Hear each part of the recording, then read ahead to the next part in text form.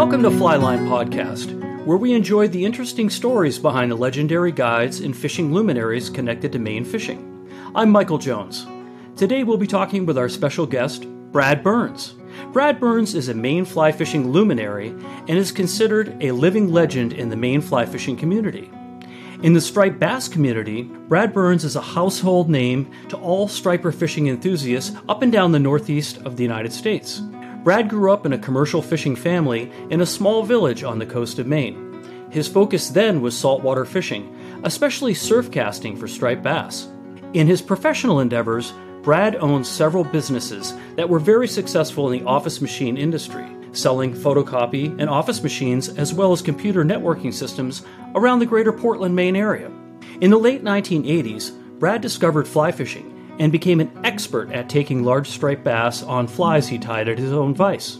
His first book, the L.L. Bean Fly Fishing for Striped Bass Handbook, was published in 1998 and was followed by Fly Fishing Saltwater's Finest, which he co-authored with his late friend John Cole.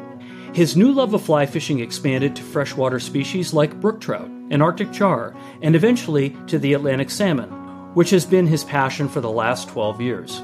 As a longtime fisheries activist, Brad has served on a number of boards and advisory commissions. He was a national board and executive committee member of the Coastal Conservation Association and is the founder and former president of Stripers Forever. He's also the U.S. director of the Miramichi Salmon Association. Brad has received many awards for his conservation work from organizations like the Federation of Fly Fishers, Sage Fly Rods, and the Fishermen's Conservation Association of New York.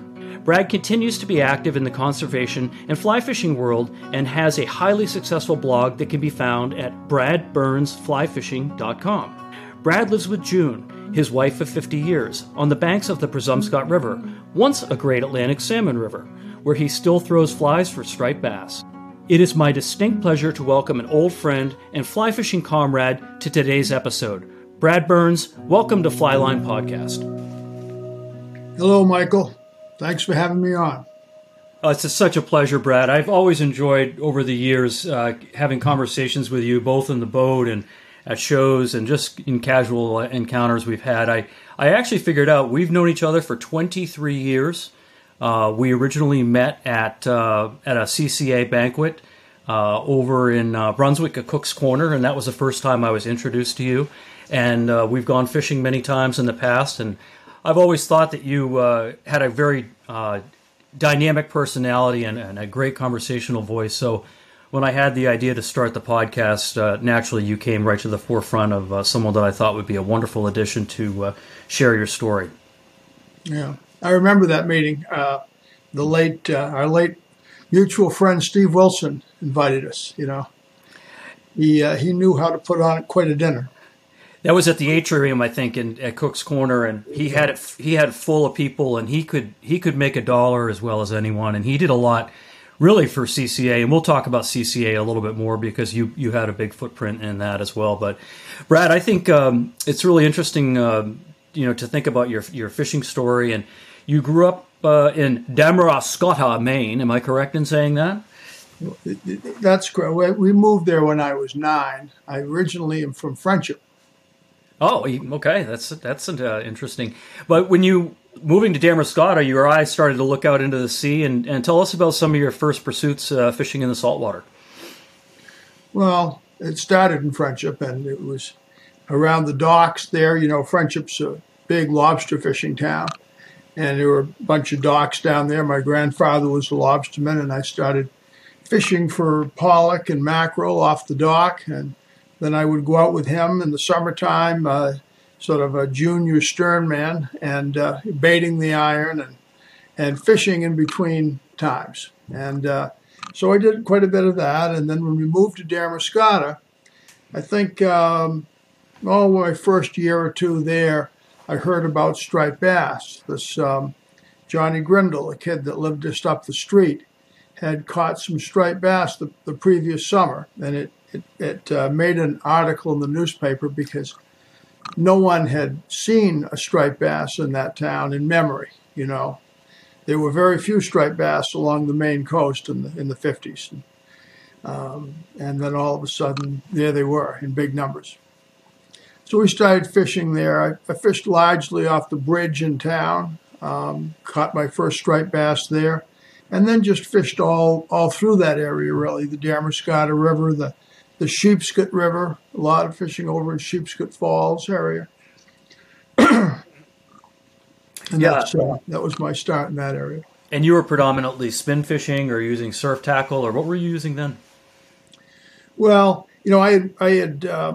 I learned to read on Outdoor Life magazine. My grandmother on my mother's side was a school teacher, and she taught me to read. And my other grandmother bought a subscription to Outdoor Life, which I had for forever. I read them cover to cover as they came in. So I knew about fly fishing and surf casting and things like that. But I did what we could do locally, and that was largely spin fishing for striped bass. That was it. Yeah. How did you get introduced to fly fishing? Who introduced you to fly fishing? How did you segue out of spin fishing? Well, mostly through, I had read about fly fishing over the years, a lot about it, and for different species and things, but, just as entertainment, really. But I was aware of fly fishing. People in Damascotta, for instance, there was an Atlantic salmon fishery at the Reversing Falls in Sheepscot. And I knew some of the people that did that. I wasn't really intrigued by it. They would stand for hours there and wait in line to get out on this little point at Sheepscot Falls to fish for salmon. And if you caught 2 or 3 in a season, it was a big deal. Many years they wouldn't catch any, and so that wasn't productive enough for me at that time in my life. But I was aware of the technique, and we were fishing. I was fishing with John Cole, the late John Cole, did a lot of writing here in Maine, and we were off Popham Beach, and we had a big school of striped bass. We could see them from the boat. We'd been fishing on them for some period of time. You could go along in the boat, looking down into the water and see hundreds of really big striped bass. And if you got there at first light and you had a live menhaden, you could throw that over and live line it and maybe get 1 or 2, maybe not that day. They were very, very fussy. And anyway, I thought, they were feeding on sand eels. You could see these very small, thin fish in the water that they were chasing around from time to time. And I thought, if I could duplicate those, maybe I'd have a crack at them. So I thought, well, a fly, and I knew I had read a little bit about people catching striped bass on flies. There wasn't a lot of it being done, but there was some, And so I went to LL Bean and I said, I want to try to catch a striped bass on a fly. I had, I wasn't sure exactly what I needed, but I asked them for the right stuff, and I bought a big Pfluger Medalist reel, the biggest you could get at the time, which I think was a 1498, and everybody had these things at the time, but this kind of a reddish fiberglass blank that was made by St. Croix fly rod. And it was, I think, an 8 weight. And so I got set up, and of course I couldn't cast. I didn't realize that fly casting itself is a sport, at the time. And so I went out with this rig and tried to catch these fish, and I got nowhere at all with it initially. But it got me started with fly casting. Do you remember what the fly line was that they provided you with? It was made by Scientific Anglers, and was it a sinking line, Brad, or was it a floating line? I think the first one that I had was a sink tip. I think that they felt that's what I needed in salt water, and it was a sink tip. Of course, I didn't even know the difference between purely floating lines and sink tips or sinking lines. I mean, I had no real knowledge of all of those things, Yeah, and I mean, casting a sink tip line is a fate worse than death if you've never cast a fly rod before, because that's just a technique in itself. As you know from casting heavy shooting heads, there's definitely a cadence to it. Yeah, I've done plenty of it since. But it took a while to catch on, you know. So you probably started to have some success with the fly rod, or else you wouldn't have stayed with it. Well, you know, it wasn't with striped bass initially. I, I saw it as a separate undertaking, and I thought, well, I've got to learn to cast this thing if I'm ever going to do anything. And I started doing a little bit of.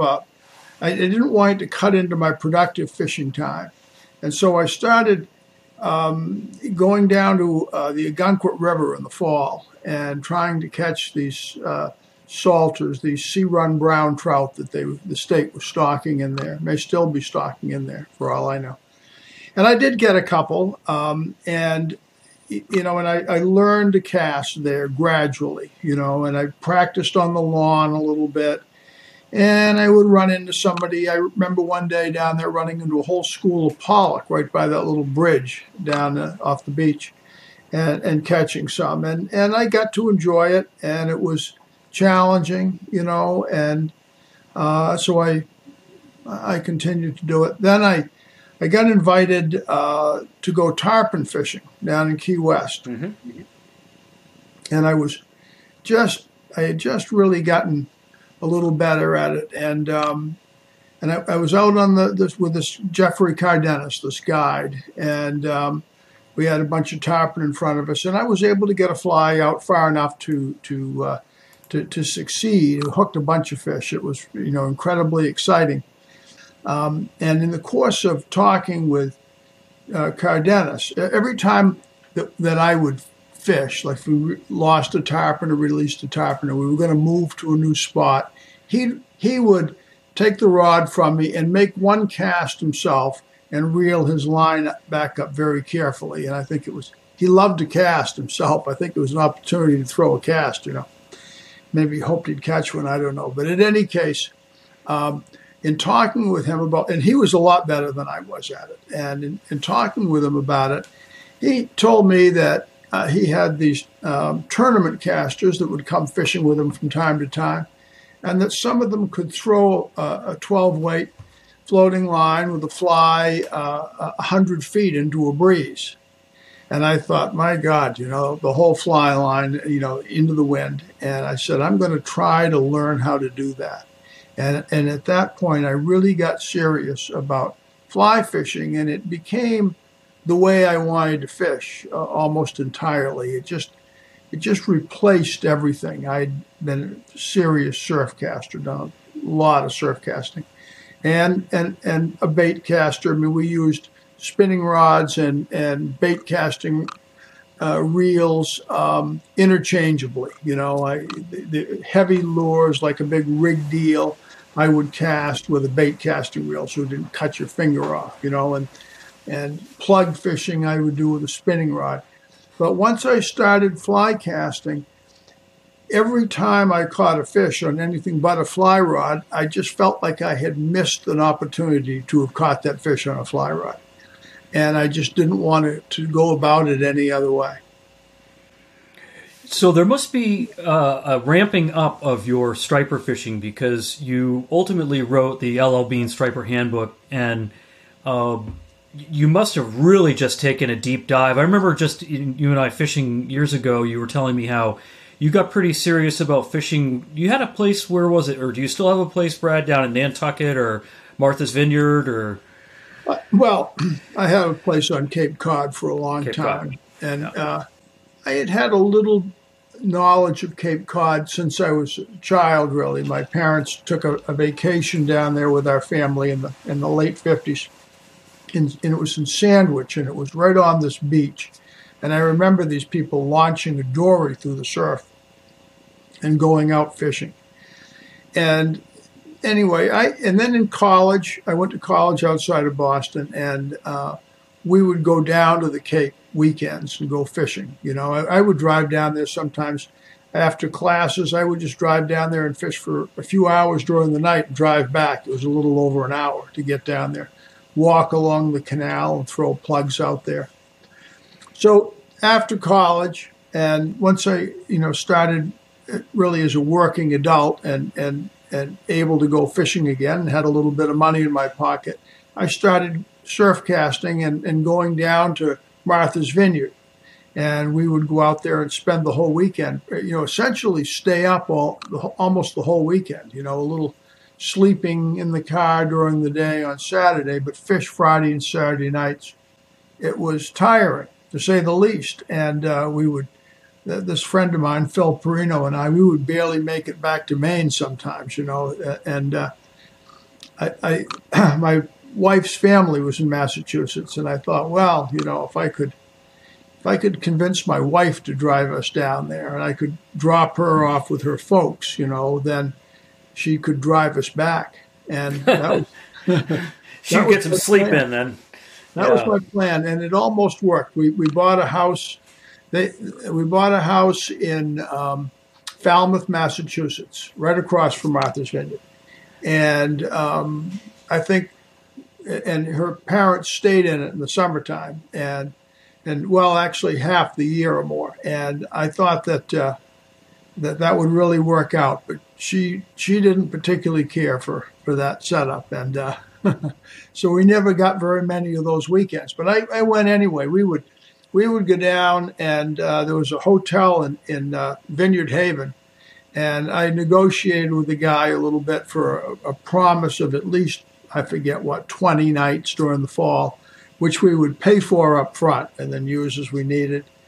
And so we got a pretty good deal, and we would move in on Saturday morning after fishing all night Friday night and just put towels in over all the windows so we could sleep during the day.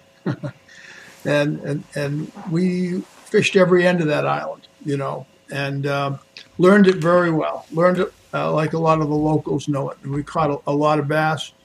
But I still owned the house on the Cape. Just my wife just didn't drive us down to Cape Cod, and eventually I started fishing there on the Cape out of a small boat, fishing in Woods Hole a lot out of an aluminum boat, and fishing off the local beaches and the salt ponds on the south side of the Cape.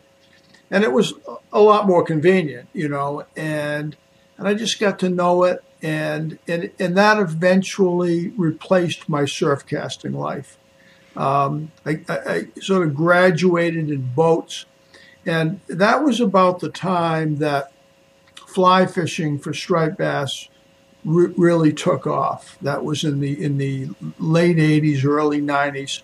That before then, if you went in, let's say, 85. You went down to Martha's Vineyard and you went out surf casting or just fishing around the island. You might see a couple of fly fishermen, especially during the day, fishing for false albacore or bonito from the jetty down at Menepsha. But it was really still at that time unusual to see a fly rod fisherman. Most of it was still spin fishing, a lot of boat fishing, trolling, tackle, that kind of thing. And striped bass, there were very few striped bass around. They were just great big striped bass. And they were old fish that were from the 1960s, late 50s and 60s year classes that had been very good. But there were very few schoolies at all. Everybody was concerned about where that fishery was going. Then all of a sudden it started to turn around. Basically they stopped the commercial fishing. There was a moratorium. The striped bass came back to a large degree, started to come back. And they showed up down there in pretty good numbers earlier than they did up here. And that all started in the mid-'80s. And by the late 80s, 87, 88, there was some really excellent striped bass fishing, and it spawned this whole saltwater fly rodding industry. And I mean, it had been nothing before that. And then all these shows that you see, like the big show in Somerset, New Jersey, and the show in Marlborough, Massachusetts, those didn't exist in the 70s. Those all came out of striped bass fishing. That resurgence in striped bass. It seems like I remember at the time, Brad, that a lot of my freshwater clients that I was taking on were, guys like yourself that had really gotten into the striper thing, and the Kennebec, of course, was really coming back. It was having a birth, not even a rebirth, but a birth of the striper runs, and all the guys, were getting licenses, and you could do no wrong to catch stripers, up and down the coast of Maine all of a sudden, thanks to some conservation efforts. And so, here you are putting in all this time, learning about this, and then did LL Bean approach you, or did you start to write a book and then pitch it to them? Tell us about how the book came about. Here's how I think the book came about. Striped bass, before they came back, when they just had these big fish, it was not a mystery to a lot of us. We knew that they had been fished to death. There'd been a lot of commercial fishing on the larger fish, and those were the breeders, and they were being removed from the population. And the Chesapeake, and these fish all came up here from Chesapeake Bay, and that population was really depressed, and we needed some conservation measures. So we started. I remember I met this guy, Rip. I actually met his father first, Mac Cunningham, but I met Rip Cunningham, who was the publisher of Saltwater Sportsman. I met him through his father, and we started doing a little fishing together. And I said to Rip, is there anybody anywhere that's had any success in getting any conservation measures through? That from what I could see, the stranglehold that commercial fishing interests had on saltwater fisheries management was complete, And he said, there's these guys down in Texas called the Coastal Conservation Association. At that time it was called the Gulf Coast Conservation Association, has had some real success. And so anyway, to make a long story shorter, a number of us started a chapter of the Coastal Conservation Association up here in New England, the New England Coast Conservation Association. In trying to get that going, I saw LL Bean as a terrific partner to have, and I approached them and got the name of this man, Brock Apfel. And so I called him up and asked to have lunch with him. And Brock was, at least at first meeting, was a sort of stern, tall, sort of German heritage kind of guy. He actually had, in an earlier life, had been a scientist in the oil business. And but he loved fishing. He'd always fished his whole life. And so he was running this. It was sort of a retirement job. And I met Brock, and we started talking about fishing. And it turns out that he had had a little experience on the Kennebec River. And this Kennebec River fishery was just coming on like crazy at that time. To those that lived through it, and I probably had as good a ringside seat for it really as anybody. I mean, I started fishing on the Kennebec in the almost the mid-'70s, I guess. Yes, it was the mid-'70s. And with Earl Kelly, who lived on this point of land in Bodenham, Abigadazet Point, and he had a little guiding business in the summertime. He was a school teacher, and he took people out striper fishing. And I met him, and we became friends, and I went fishing with him some. I mean, he would fish all summer, have 30 or 40 days of guiding in the summertime, and they would land 25 fish, But they were all fish that were 25 pounds and larger, or virtually all. I never heard of him with a 50, but he had a lot of big fish. And it was he did some plug casting, but mostly live eels. And there were many days when in the Phippsburg area, during that whole area that was so good, a mile or two up and down river from the church in Phippsburg, he would be the only boat fishing. And when he went back to school in September, there was no one, And that's how that was right up through the early 80s.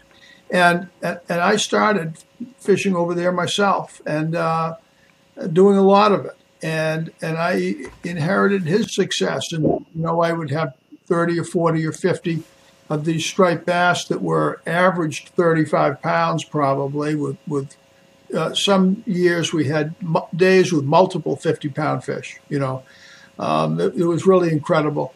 But there were no little fish at all, and you knew you were fishing on these old fish, you know. So, Brad, you were having that lunch with Brock from LL Bean, and you probably started sharing some of these stories about Right. your success on the Kennebec. Did that start to kind of spark the idea to write a book? Came a little bit later. You know, we had a couple of really great years of fishing there, Brock and I, and you know he had a small boat, and they were really heady times. That whole fly fishing thing was growing like crazy. You know, people were really starting to get into it, and there was not much there at that moment in terms of material on striped bass fly fishing, even though a lot of people were starting to do it.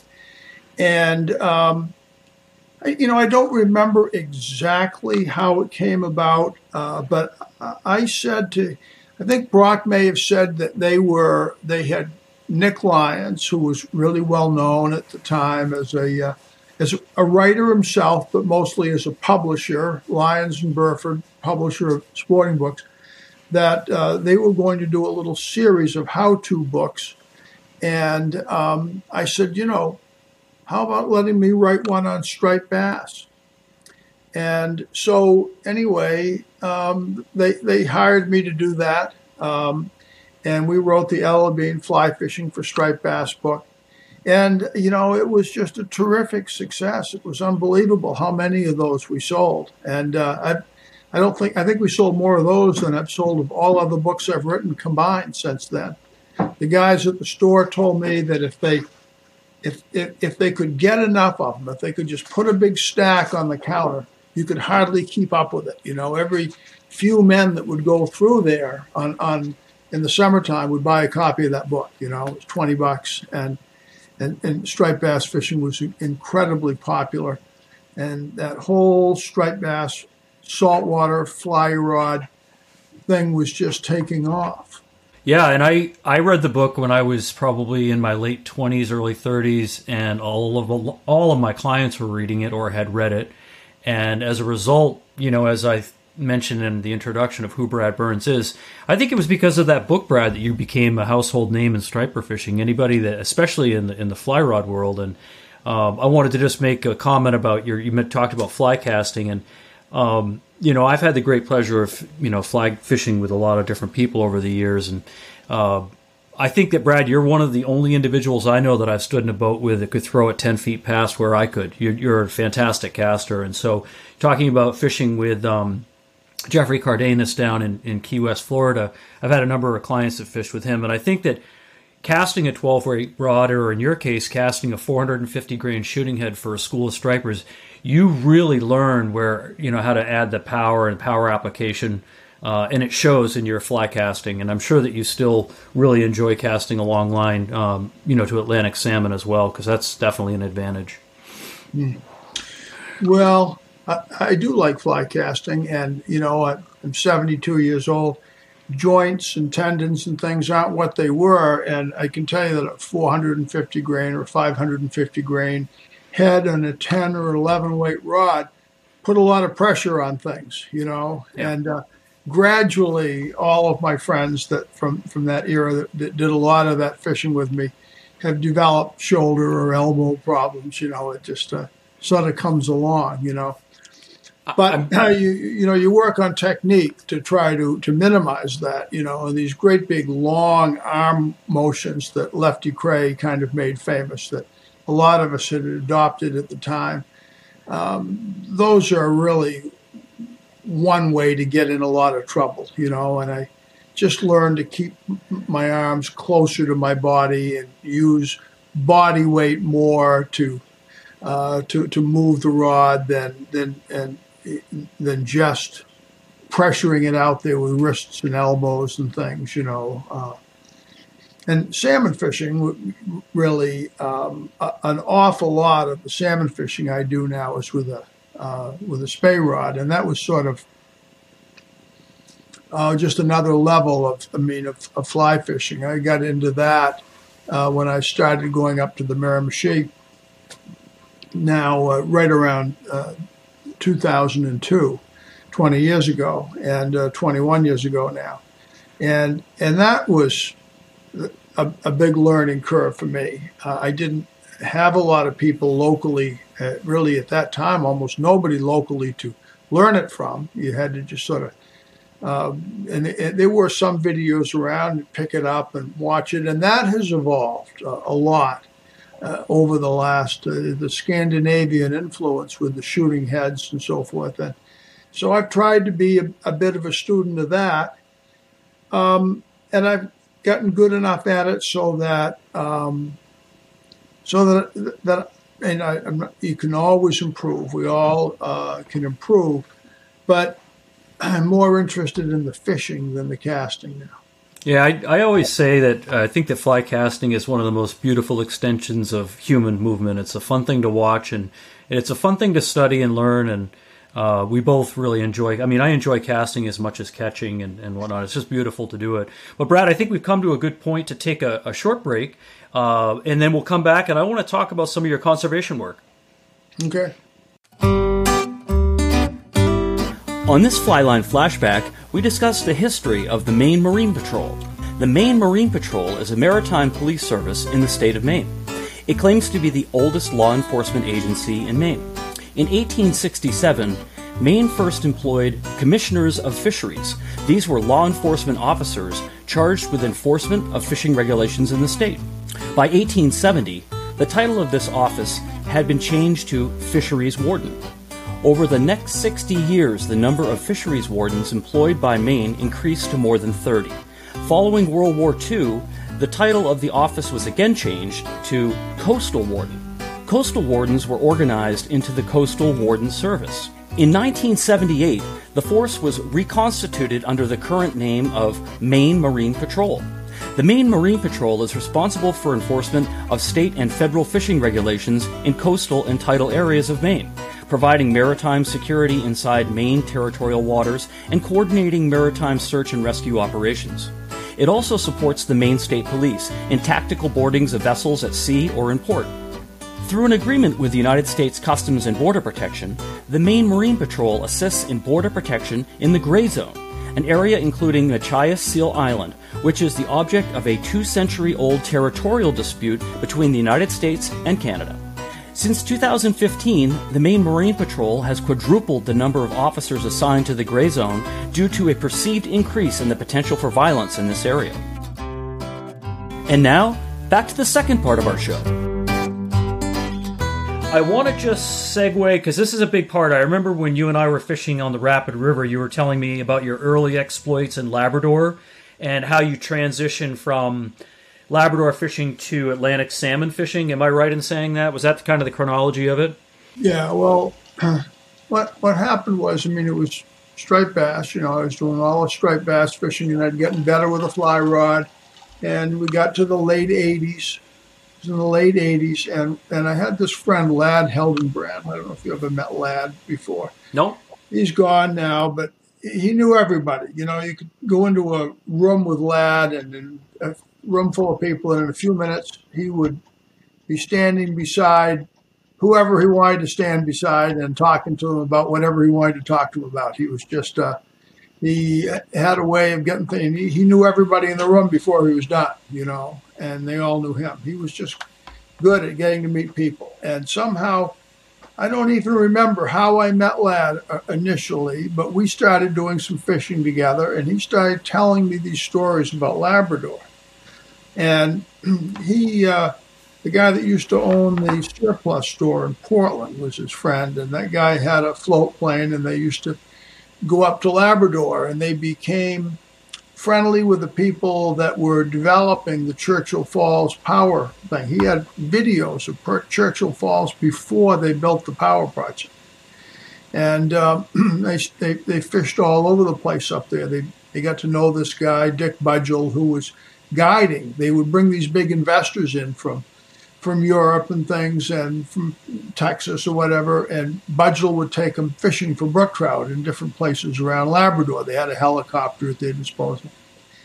So anyway, Lad was telling me all these stories about Labrador, and he said, why don't we go up there and go fishing? I said, gee, that sounds great. I'd love to do that. I don't know anything about it. he said, and Labrador was really, and still is, of course, but was really a real wilderness. There was very little going on up there. And so we went up to Moosehead. He set the whole thing up. We went up to Moosehead Lake and met a guy that he knew well by the name of Jack Hofbrau. Jack owned Jack's Flying Service. Yep, I know it well. Yeah, and Jack could care less about fishing, really. He had a little spinning rod, and he'd fish for a couple of minutes wherever we went. But he was all about the plane and the flying. Flying around Labrador was just something he loved doing. And I will never get it. I've done a lot of float plane flying by now, but I'll never do again what we did. And we got in this plane and we flew up across northern Maine, landed in the St. John River, and walked up over the hill to customs. And Hofbrau talked to them for a couple of minutes, and they said, "That's good. Christ, we could have had anything in that plane." Right. We went back down the hill, got in the plane, taxied under that bridge, and took off. And it was the first time I saw a lot of things. We went right by, on that trip, right by Katahdin, and somebody had just flown into the side of it a week or two before that. And he said, "Oh, yeah, that's right where that happened." He said, "I know exactly how they get too close and they got sucked in by this or that." And we flew across these clear cuts in northern Maine. I had never seen a clear cut. I remember Clint Townsend telling me, he said, the people that feel about clear cuts based on whether they've ever seen one or not. When you've seen a clear cut, you don't like them. That's all there was to it. And you just understand somehow that it's not a good thing, It just doesn't look right, does it? It doesn't look right. You look up there and you just see all this acres upon acres, miles even, of forest just laid flat, and it just, wow, Anyway, so we flew across the Gulf of St. Lawrence, landed in Seven Islands, this big float plane basin, then we followed the railway, the railroad. That's how they had gotten up there. That's a whole other story. One story leads to another, This is the problem with getting me going on this stuff. But we followed the railroad. I was in the back of the plane. There were three of us, Ladd and myself and Hofbrau. And Ladd was in charge of dispensing food, and I was in charge of figuring out where we were on the map.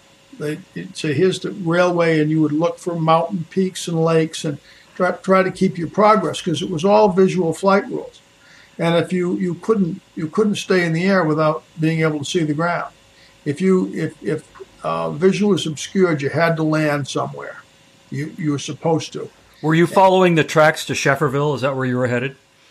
Yes. The tracks went to Shefferville. We weren't going quite as far as that. We peeled off and landed in a place called Flower Lake. Yep. And Flower Lake is really the headwaters of that river that flows down into Goose Bay. And I forget if that's the Muskogee or what it is. But in any case, that's Churchill River, I guess. And so that's where we were. And we fished around there for a couple of days. And we hadn't been fishing 5 minutes when we caught these great big brook trout, and I'd never seen anything quite like them. I've got a footer-mounted brook trout up on my wall here, this 8-pound brook trout that I caught on that trip. And it was just amazing, I just had never seen a fish like that. For the listening audience, footer mount is a Dave Footer mount. Dave is one of the most highly regarded fish carvers. Not only was he a taxidermist, but he was also a reproduction carver. And so is yours a carving, Brad, or is it actually a skin mount? It's a skin mount, right? Yeah, old school. So yeah, it's a beautiful thing. And I had it done now. It's got to be 40 years ago, almost, going on 40 years ago, and it looks like the day I picked it up in his shop, So we just lost Dave Footer in the last year and a half now. I don't know if you heard that, Brad. Yeah, I did. I don't remember how far back it was, and it was his wife that was sick for so long, Polly. But I guess she's okay now, is she not? I've heard the same exactly. But yeah, I mean, he's made a huge footprint in terms of the taxidermy history, especially recently. Yeah. So, Brad, I know you and I could talk about Labrador forever. I actually went to Labrador for the very first time this last summer in 2022, and I had the similar experience that you had, where it just seemed like there was a trophy fish behind every rock. And as anyone listening to the podcast, if you're interested in having a trip of a lifetime, Labrador is it. I would like to spend some time segueing and talking about your conservation work, because I think that helps to define who Brad Burns is. Tell me about how Coastal Conservation Association started to kind of take roots in Maine and your work with that. Well, so I think I said earlier in the interview that I had asked my new friend, Rip Cunningham, if he, because he was a publisher of Saltwater Sportsman magazine. He knew a lot of people in the industry. And I said, is there anybody anywhere that's having any success with, going up against the commercial interests? Because that was what you were up against in saltwater fishery conservation. And he talked about this Coastal Conservation Association in Texas. And so we approached them and about starting a chapter up here, and we did. And I spent quite a few years in that. We tried to build chapters. Their concept was to build chapters in each state. And even within the state, you'd have a state chapter, certainly, but then they could be smaller chapters in some of the cities. All we were looking for was one in Maine and one in Massachusetts out of Boston and one in New Hampshire, because you wanted to have it by the state, because that's where the decision process was. It was in state government. So anyway, we spent a lot of time at that and built a fairly good-sized organization. At one time, Maine had, I forget now, but well over 1,000 members, 1,400 or 1,500 members, and dues-paying members in Maine. We had more than that in Massachusetts, and I think around 2,500. We had it going quite well, Unfortunately, our big push was to make striped bass a game fish. We wanted to end commercial fishing for striped bass.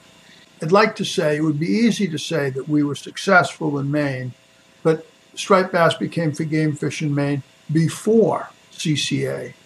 I testified, the Commissioner of Marine Resources put in a bill to make striped bass a game fish in like 1984 or 5. It was all based around trying to rebuild the native spawning stock in the Kennebec.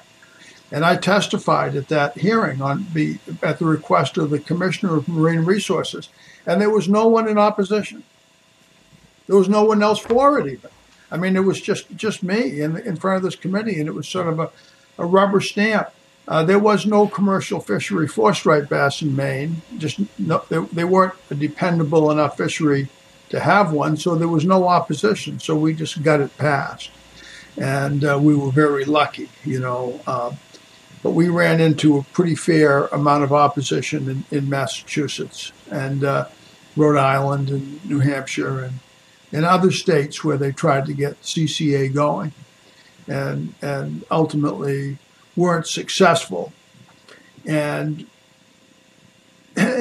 also, well, anyway, CCA just eventually faded away in up here. There was some conflicts in the way that that we were trying to run it compared to Texas's model. I wanted to do it the way Texas had suggested. We get a little too deep, I think, into our executive director here in Maine, and it lost a lot of its volunteer support and eventually came apart. And some of us that were disgruntled over the whole thing started a group called Stripers Forever, which corresponded with the beginning of the internet dominance and email advocacy work. And we had a very successful start with that in Rhode Island. In Rhode Island, they were trying to liberalize the conservation regulations in favor of the commercial interests. That's a long story, but we were able to stop it by the use of the internet. We had people emailing into the governor in Rhode Island in opposition and sending sending receipts for their days paid with a charter boat captain out of Point Judah, and saying they'd never step foot in Rhode Island again if they did this and so forth. And it worked very well. We were successful with it, and we tried to parlay that into an internet organization that used email to advocate for striped bass game fish.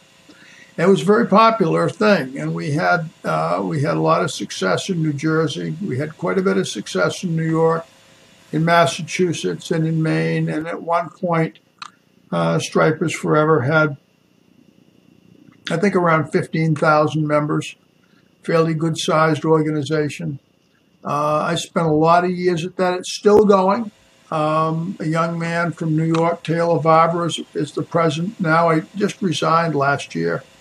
We searched for a new president for some time. Yeah, no, I think, Brad, that anybody that is an avid striper fisherman, recreationally fishing, fly rod fishing in New England, owes a great debt of gratitude for the work that you and your team with Stripers Forever has done in the last, I'd say, Stripers Forever has been around for 20 years, wouldn't you say, Brad?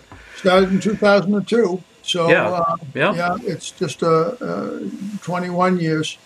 And like I say, it's still going. And even though we were not able to make striped bass a game fish in some of these other places, just couldn't get through the commercial influences in some of those states, we did blunt some of the damage that they were doing. And I think we did make it a game fish in federal waters. One of our guys knew George Bush, and we were able to talk with him, and he signed an executive order that prohibited commercial fishing for striped bass in the EEZ, in federal waters, making it sort of a sanctuary for the larger fish. And that's been an important thing, as it turns out. So Stripers Forever has done a lot of good. So I guess I don't know a whole lot about the migratory habits of striped bass, but I think of them as being coastal dwellers and not really going into that federal water. Am I incorrect in my thinking on that? Well, that was chapter and verse, and what everybody believed and read for a long time. There were always some voices that were saying, well, there's a population out there in the EEZ, and there always has been one. One of the big ones is in overwintering down off the North Carolina Capes. A lot of fish would be quite a distance offshore down there. NOAA did a lot of research on that, 15 years ago, and found a lot of big striped bass overwintering out in the EEZ. But they've done some tagging work in recent years, and they have found that there's actually quite a bit of interchange between deep offshore waters and the inshore. They're the same fish. Right. Some of these fish will go offshore and come back inshore at different times during their migration. And so they're not exclusively an inshore fish. Well, Brad, one of the other things I'd like to talk about with you, because I think it's something that really makes your heart go pitter-pat, is your affinity for Atlantic salmon. I caught my very first Atlantic salmon in front of your camp on the Miramichi River with your guide Willie back in the day, and I caught two in the same day, and those are the last two Atlantic salmon I ever caught. But you got bit by the bug, and I'd love for you to share your introduction to Atlantic salmon and how it ultimately led to your work that you're doing today with the Miramichi Salmon Association. Yeah. Well, I sometimes think it probably depends on where you're brought up. I mean, if you were brought up in the banks of the Miramichi and fished for Atlantic salmon, there are lots of people where that was their fish really throughout their whole life. But a lot of them are not like that. They would be more like, say, Ted Williams was, where he had been a fisherman his whole life, and then he was introduced to the Miramichi, and eventually Atlantic salmon fishing took over his interests. I think Atlantic salmon, these fish can be large. You can catch them on dry flies. You can catch them on wet flies. There's a great mystique about them migrating out into the ocean and coming back into the rivers. The places are beautiful. The river moves. The fish take lies beside rocks and then move up the stream. And there's just a a lot of wonderful, beautiful things to it and a lot of heritage to it that, when you're young, it's hard to appreciate it as much as when you get a little older and you see what a great piece of nature these creatures represent. And it started with my fishing in Labrador. I got invited on in going up there trout fishing, you'd hear about some of the salmon rivers. And I got invited to a couple of trips. I remember going to the Big River one time and going to the Flowers River another time and some different places. And it was always fun, and I always enjoyed catching them, but I didn't really get seriously bitten by the bug. I was, I guess, too much involved in striped bass fishing, and when striped bass in the early 2000s started to go downhill again, we had this wonderful bounce in striped bass, that great fishery in the Kennebec and up and down the East Coast. And then it started to tail off, and it became apparent that we weren't going to be able to stop the Atlantic State Marine Fishery Commission from ruining the striped bass fishery, which essentially they've done. I mean, there are still striped bass. You can still go fishing and catch striped bass, and it has its good moments. But for those of us that saw it as it could be in the 90s, it's just a tragedy. There are so few. And so I was in that situation. I had this house on Cape Cod. I was going down there fishing all the time, all down through the Elizabeth Islands, Cutty Hunk, all that stuff. And again, this fellow I mentioned earlier, Rip Cunningham, was a member at the Blackbrook Salmon Club. And he'd been down fishing with me on the Cape. And in October, we had some great fishing. And he invited me to come up and fish at the Blackbrook Salmon Club. And so I did, and the fishing was lousy. The water was hot. It was in July. But I got a little look at that whole culture at the camps and the history of the place. And we took a little ride down the Cairns River. And you're calling me a living legend. That's last time I heard that phrase, I called Emery Brophy that. He was a guy that I met at Blackbrook Salmon Club. He was his father had been a very important figure in Miramichi and Cairns River fishing. So I get invited on this trip. Fishing was poor, but I got these great experiences on the river. And while I was there, right next door to them, an outfit called Wade's Fishing Lodge, which had been an extremely important organization on the river at one time for many, many years. Very famous place. It had sold out when the last of the Wades running it got old. They sold it to some of the members who formed a club, and the club was not getting along with each other. Some poor management rules, and they were breaking up and selling it in pieces. Blackbrook was buying a piece, and the guy from Wade's that was in charge of negotiating that came over for a discussion, and he looked around. There was a group of us standing there, and he said, "We got a couple of pools downriver left that we're trying to sell. Any of you fellows interested in buying some fishing water on the Miramichi?" And I said, "Well, I might be." He said, "Here," he said, "let me get your number, and I'll call you after this and invite you up to take a look, talk to you more about it." So they sent me a brochure and called me, and I came back up in September. This was in July. And I came back up in September and went fishing and caught a couple of salmon and saw this water. And the idea, of having a camp in this remote spot with these big, beautiful fish, and fishing in those days, in the early 80s, was pretty good, early 80s, early 2000s. Was pretty good. The Miramichi was on quite an uptick.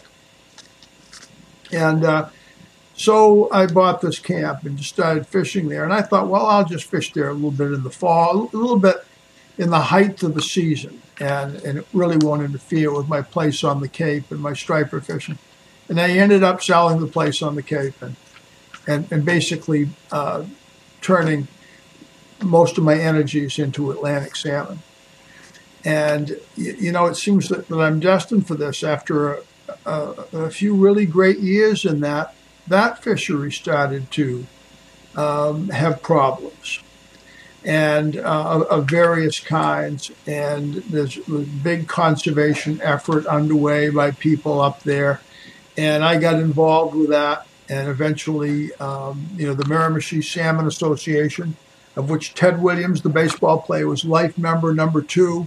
They've had a very active organization in the United States since they were formed in the 50s.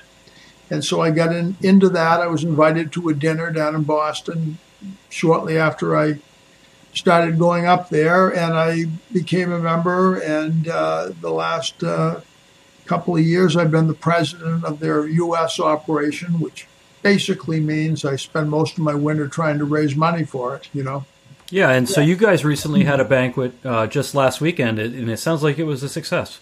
Yeah, oh yes. Yeah, it was we didn't have thousands of people and so forth, but it was successful, and we raised a good deal of money for the organization, which is the big purpose of it. Got some new members also. And, I'm retired now, and I spend a month up there in June and early July, and then I spend another month up there in September and early October, and I'm really looking forward to it. It's wonderful to start the day thinking, how do I catch these fish? Where do I go? What do I do? And that's when you're in camp, you're just dedicated to that concept, fishing for Atlantic salmon, Yeah, so for the listening audience, the Miramichi River is very different than, and really fishing in New Brunswick is very different than fishing in Maine or anywhere in the United States where there is actually private water. You can float through a pool, but you cannot just pull your canoe up unless it's public land. So Brad owns, 3 pools? Is it 3 pools now, Brad? Well, what is a pool? And right. Yeah. I've got 4 pieces of property there. I've got a camp well up the Canes called Mahoney Brook. Canes is the biggest tributary of the Miramichi, and it's known as the Fall River. But I have a pool in the lower part called the Brophy Pool, which has a big cold brook that comes into it. It's a big holding pool for salmon, and a lot of the Canes run accumulates there in August and September, and it can provide some really good fishing. Then I've got the Campbell's and Keenan's pools, both sides of the river, where you fished back in the early 2000s. And then a few years ago, another club called the Doctors Island Club was breaking up. They were down the river, and the president of the club was a friend of mine. And the club didn't really totally break up, but they were struggling for membership, as a lot of those clubs are, and they wanted to get rid of a lot of their overhead. So they get rid of their main lodge and home pool at a place called Doctors Island, and so I acquired that. So we got a couple of these big jet canoes, and we move around to these different places, and it's a lot of fun. There's a lot of public water in New Brunswick. The local people have, first of all, a lot of the river is owned by residents of New Brunswick, a very high percentage. But there's a lot that is just plain public, owned by what they call the Crown, by the government. And New Brunswick residents can fish there. U.S. residents have to have a guide to fish in the province of New Brunswick on salmon rivers. It's to protect the jobs. It's what it's all about. Which is good. I think that's a good policy. It also keeps honest men honest. And, well, you're a guide. Yeah, well, yeah, exactly. Thank you for recognizing that.